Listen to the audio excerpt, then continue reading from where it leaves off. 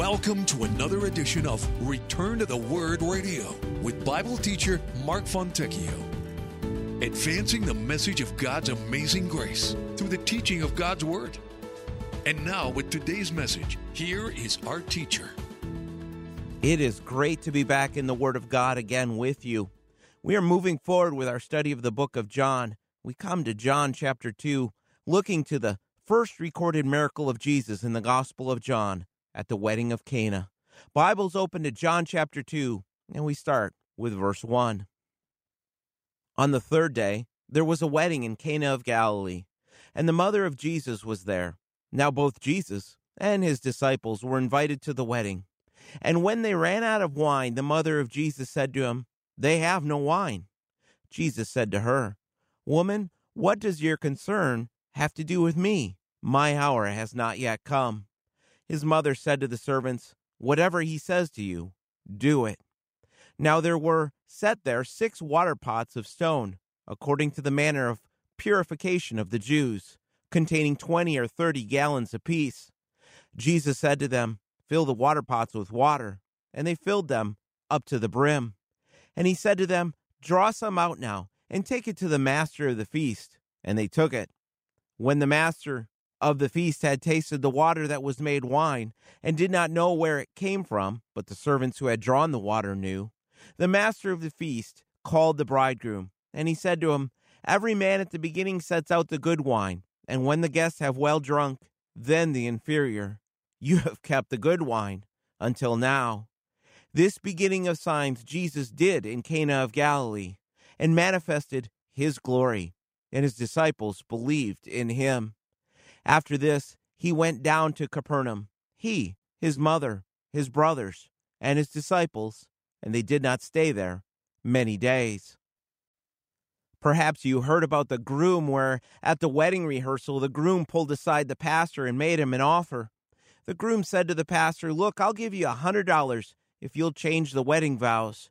When you get to me in the part where I'm to promise to love, honor, and obey, I'd appreciate it if you just leave that part out." The man gave the pastor a $100 bill and walked away. And the day of the wedding came. The bride and the groom were in front of the entire church. They reached a part of the ceremony where the vows were exchanged. And when it came time for the groom's vows, the pastor looked at the young man and said, "Will you promise to bow down before her, obey her every command and wish, serve her breakfast in bed every morning of your life, and swear eternally before God and your lovely wife that you will not ever even look at another woman as long as you both shall live?" The groom couldn't believe it. He took a deep breath and looked around as everyone was staring straight at him. In a tiny voice, he answered yes. And after the wedding, the first chance that he had, the groom went and found the pastor and said, "What happened? I thought we had a deal." The pastor gave him his $100 back and said to him, "Your wife made me a better offer." Or then you have the story of the little boy who was at a relative's wedding. As he was coming down the aisle, he would take 2 steps, stop, and turn to the people, alternating back and forth, side to side. While he was facing the crowd, he would put his hands up like claws and growl. And so it went step, step, growl, step, step, growl, all the way down the aisle. As you can imagine, the crowd was near the point of tears from laughing so hard by the time this boy reached the front. But the little boy was getting more and more bothered by all this laughing, and was in tears himself by the time he reached the front of the church.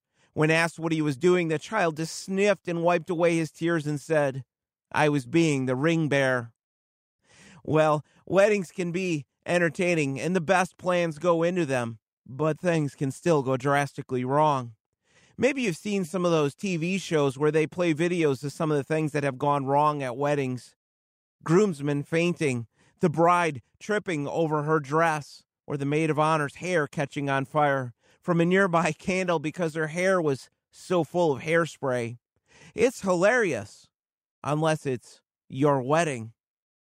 In our passage before us, the Word of God once again demonstrates to us just how timeless it is, because something had gone significantly wrong at a wedding. But as we move our way through this text, I want you to ask yourself some questions. Ask yourself why it is that this event is even recorded in the Word of God.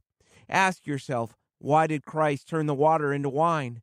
And what is going on in this text between Jesus and Mary? Let's try to answer some of these questions. Verses 1 and 2 begin by telling us, on the third day, there was a wedding in Cana of Galilee, and the mother of Jesus was there. Now both Jesus and his disciples were invited to the wedding. Now, before we dig into this text, I want to talk to you about some of the wording used in the Word of God related to this passage. There are 3 words used in the New Testament to describe what we call miracles.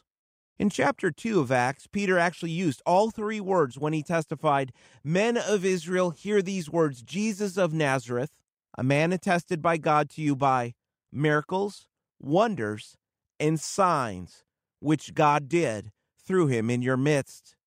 The words translated into English are miracles, wonders, and signs. The word for miracles is not used in John's gospel at all. The word for wonders is used only once in the gospel of John. In John chapter 4, where John recorded, "Then Jesus said to him, unless you people see signs and wonders, you will by no means believe." But the word for signs, it is used by the Apostle John 17 times in this gospel. This is one of those areas where the King James could have done a little better job, because out of the 17 places where the word is used for sign, in 13 places, including verse 11 in our text, King James uses the word miracle, when it really should be translated sign. And this is actually not just a small detail. This is important, because each of these 3 words has a little bit of a different flair, a little bit of a different meaning that the writer is trying to convey.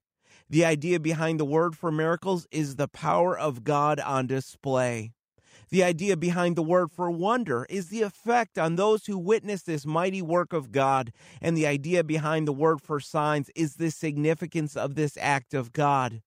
In other words, it points to the idea of what this sign means. Now, here is why we need to understand this. John only records 7 of the miracles of Christ, and all 7 miracles are signs, meaning they were done to give evidence to the people of just who it was that was standing before them. This is why we read in verse 11, this beginning of signs, Jesus did in Cana of Galilee. And so what we have before us is the first of these 7 signs recorded by John, and the Apostle John tells us that this was on the 3rd day. There's a pattern here in the opening pages of the Gospel of John. The reference to the day it was always refers back to the event that just took place before in the narrative. We saw this back in chapter 1 with the statements the next day in verse 29, the next day in verse 35, and the following day in verse 43. Always referring back to the timing of the events that took place just before this. Once you see this pattern, it's pretty easy. This is referring back to the Lord's interaction with Philip and Nathanael. To walk from where John was baptizing down in the south in Bethany beyond the Jordan to the region of Galilee would have taken about 3 days. The site of Cana itself, it was probably just a few miles down the road from Nazareth. Remember, this was the hometown of Nathanael. The text tells us in verse 2 that both Jesus and his disciples were there. To me, there's something beautiful about this unknown couple inviting the Lord and his disciples to be present at this wedding. Now, I'm not saying they knew at this point who Jesus was, but I am saying how great it would be if the Lord was invited to every wedding. Marriage was God's idea in the first place. There would be fewer broken marriages if every couple recognized the significance of a wedding in the eyes of God. If each couple sought the Lord's presence in their marriage. But notice with me in verse 1 how John records this statement, that the mother of Jesus was there. The Apostle John never mentions the mother of Jesus by name. He does mention Joseph by name, but never the name Mary. The text suggests the idea that this young couple was close to the family of Jesus. But now we get to the heart of the story. Pick up the text again with me in verse 3. And when they ran out of wine, the mother of Jesus said to him, "They have no wine." Jesus said to her, "Woman, what does your concern have to do with me? My hour has not yet come." His mother said to the servants, "Whatever he says to you, do it." Arranged marriages in that day, the vows were spoken, and then there would be a betrothal stage. When the time came, they would have a great celebration. This feast would usually last about a week, and the feast would be at the home of the bridegroom. And the groom's family was absolutely expected to provide everyone enough food and drink. Running out was not an option. If you ran out of wine, it was considered a disgrace. It brought about deep humiliation. Hospitality was considered to be your duty. If you ran out of wine at your wedding, this is something in these small villages that would have been a complete social disgrace, that would have haunted this young couple their entire married lives and would have never been forgotten. The groom actually had the legal responsibility of providing for his guests. It could cost you money if you didn't provide for your guests. Now, before we move any further, let me just make this clear. There's only one word that is used in the New Testament for wine, and this is it. This was not grape juice, but it would have been diluted with water. Did Mary actually ask Jesus to do anything here? No, she didn't. I think she was prodding, but she didn't actually ask. Mary did know something about Jesus that most people did not. The virgin birth wasn't something she was going to forget. The words of the angel Gabriel telling her that Jesus would be called the Son of God, it stayed with her. She knew who he was, but I think she was just looking for help, not for a miracle. Men, verse 4, we better understand correctly. Trust me on this. To address his mother as woman, it doesn't come across well in English, but this was respectful. But then look at the second part. What does your concern have to do with me?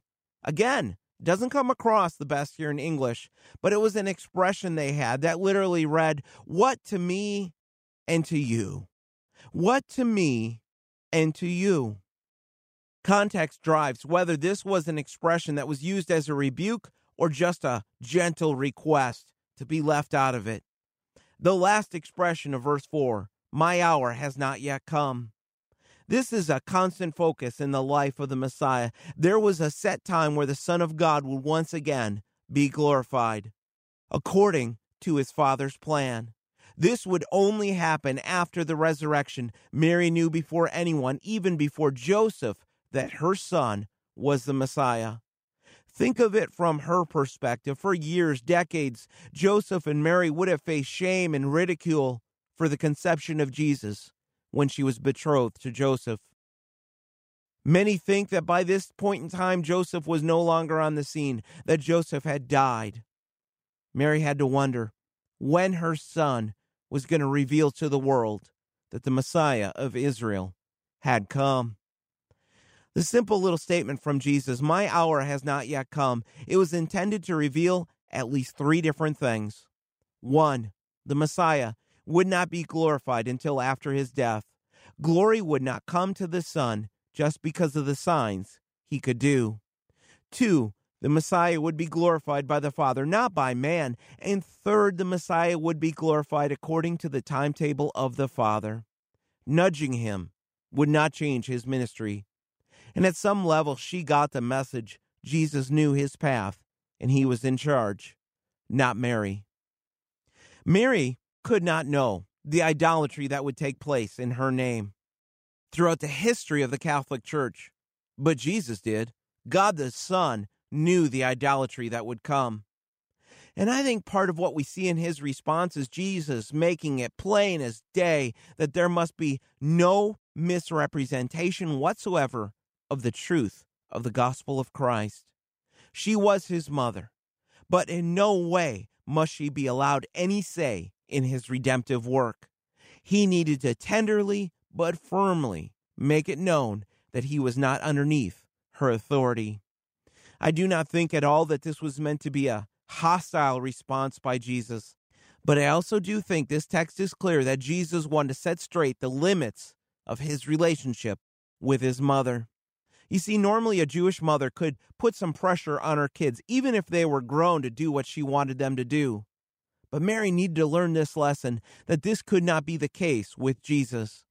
In other words, what I'm telling you is that Jesus was making the point that his earthly family relationships were not to be the determining factors in his life. His mother could not try to govern his activity. Powerful lesson here for those entangled with the false church of Rome, and a mighty lesson to believers that our first allegiance is not to our earthly families, but it is to Christ and to Christ alone. Jesus was not to be directed by his mother or by his brothers in chapter 7, but by his relationship to the Father in heaven. In this gospel record, we see that the entire life of Jesus was directed toward obeying the Father. The focus is always on the hour, the glorification of Jesus, his death, and his resurrection. We'll see this again and again, that the hour had not yet come. Until finally, in John 17, verse 1, Jesus said in prayer to the Father, "Father, the hour has come."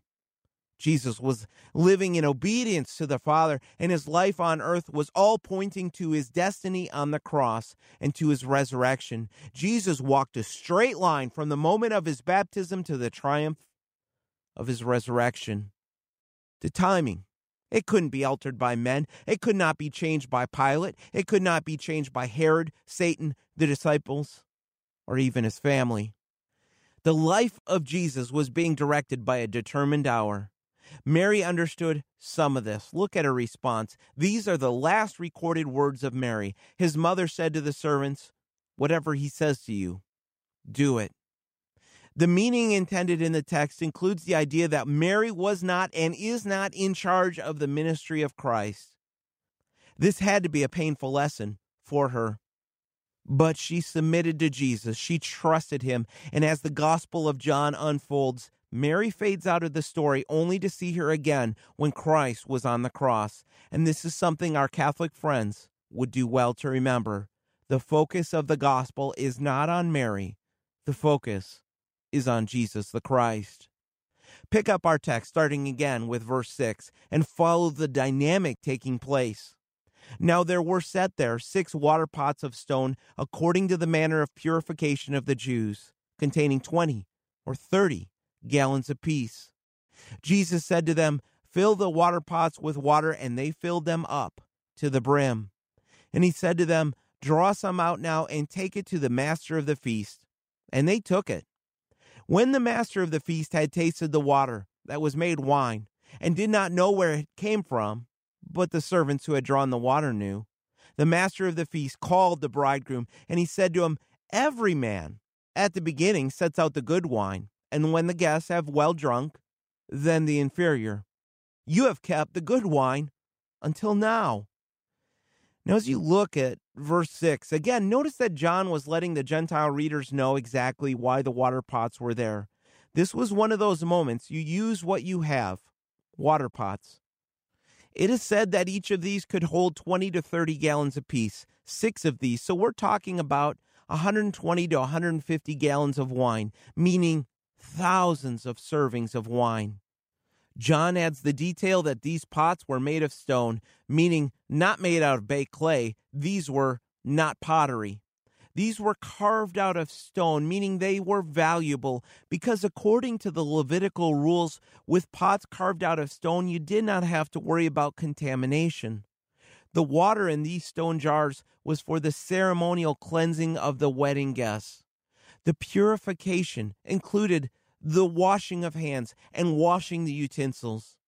The Lord had commanded that these jars be filled with water, meaning that they must not have been full. The servants obeyed, filling them up to the brim, and John reveals there was plenty of witnesses that could testify that these pots only had water in them. Now, think with me of the challenge of faith to the servants at this moment. Draw some out now and take it to the master of the feast. These servants knew that they had just put water in, but there was no hesitation. They did as they were told. Here's where you need to put this text into the historical context of the day. In the first century, in the pagan temples, turning water into wine, it was said to be done all the time. It wasn't really. It was more of a magic trick, like pretending to pull a rabbit out of a hat.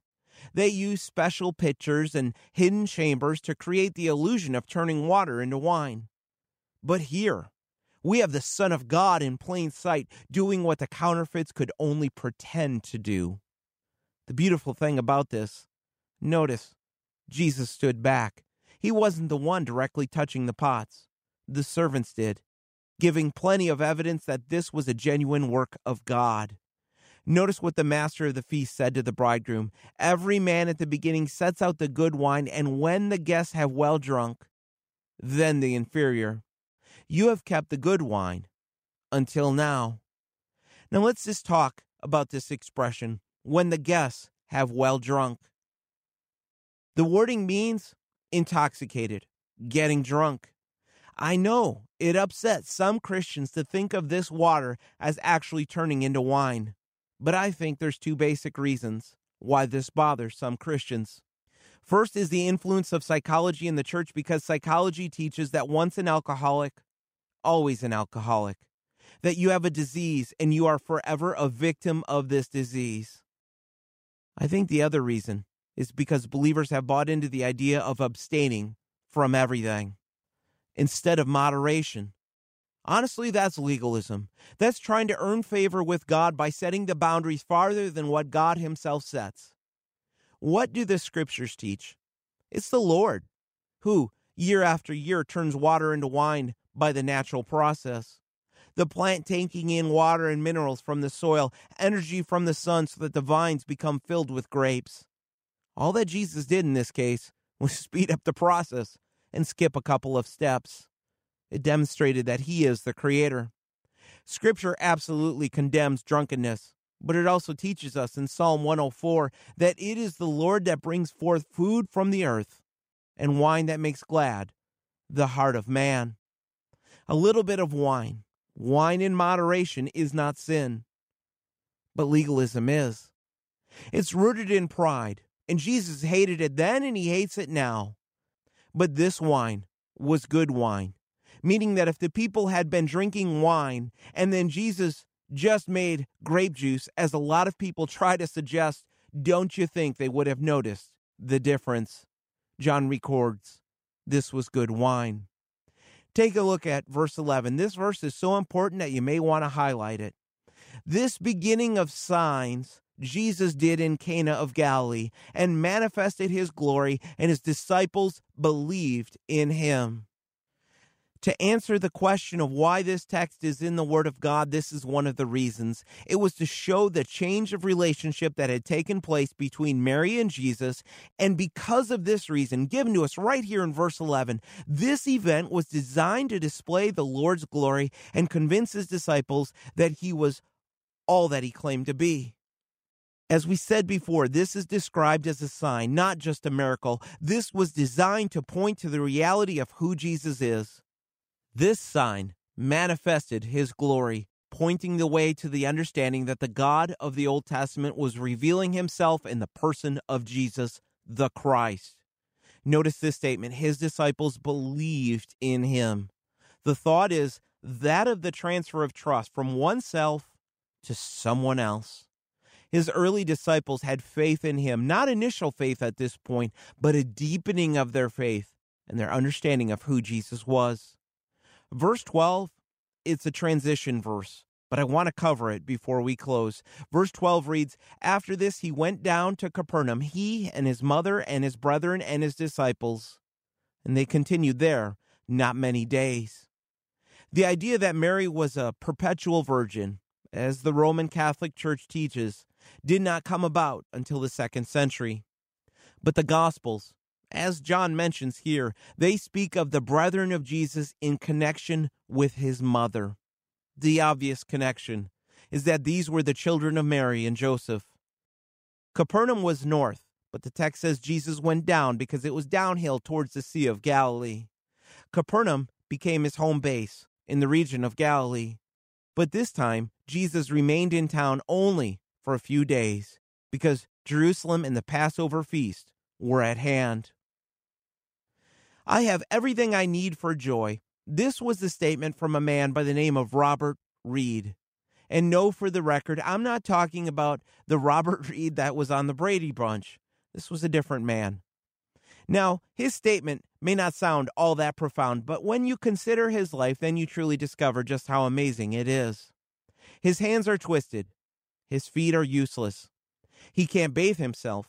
He can't feed himself. He can't brush his teeth, comb his hair, or put on his own underwear. Strips of Velcro hold his shirts together. His speech drags on like a worn-out cassette tape. You see, Robert has cerebral palsy. This disease keeps him from driving a car, riding a bike, and going for a walk.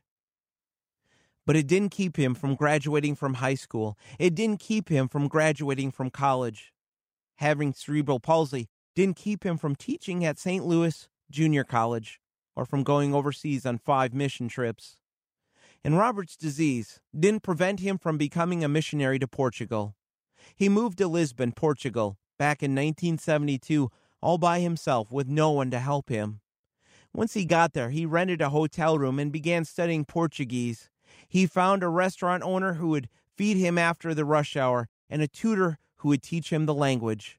Then every day, he would station himself in a park where he would pass out gospel tracts. Within 6 years, he had led 70 people to the Lord, one of whom became his wife. Her name is Rosa.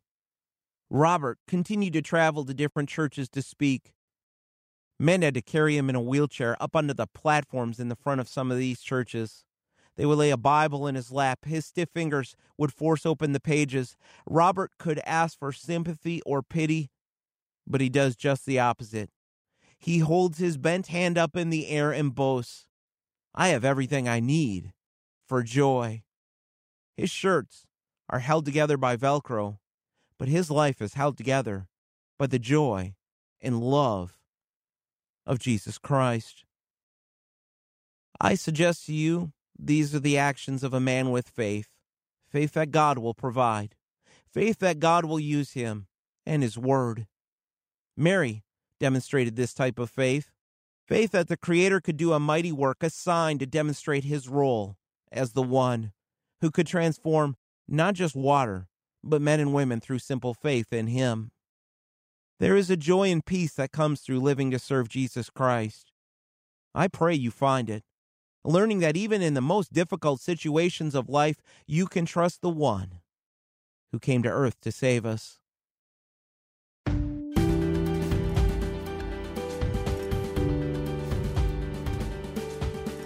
Return to the Word Ministries is committed to teaching the full counsel of God's Word and the gospel of Jesus Christ.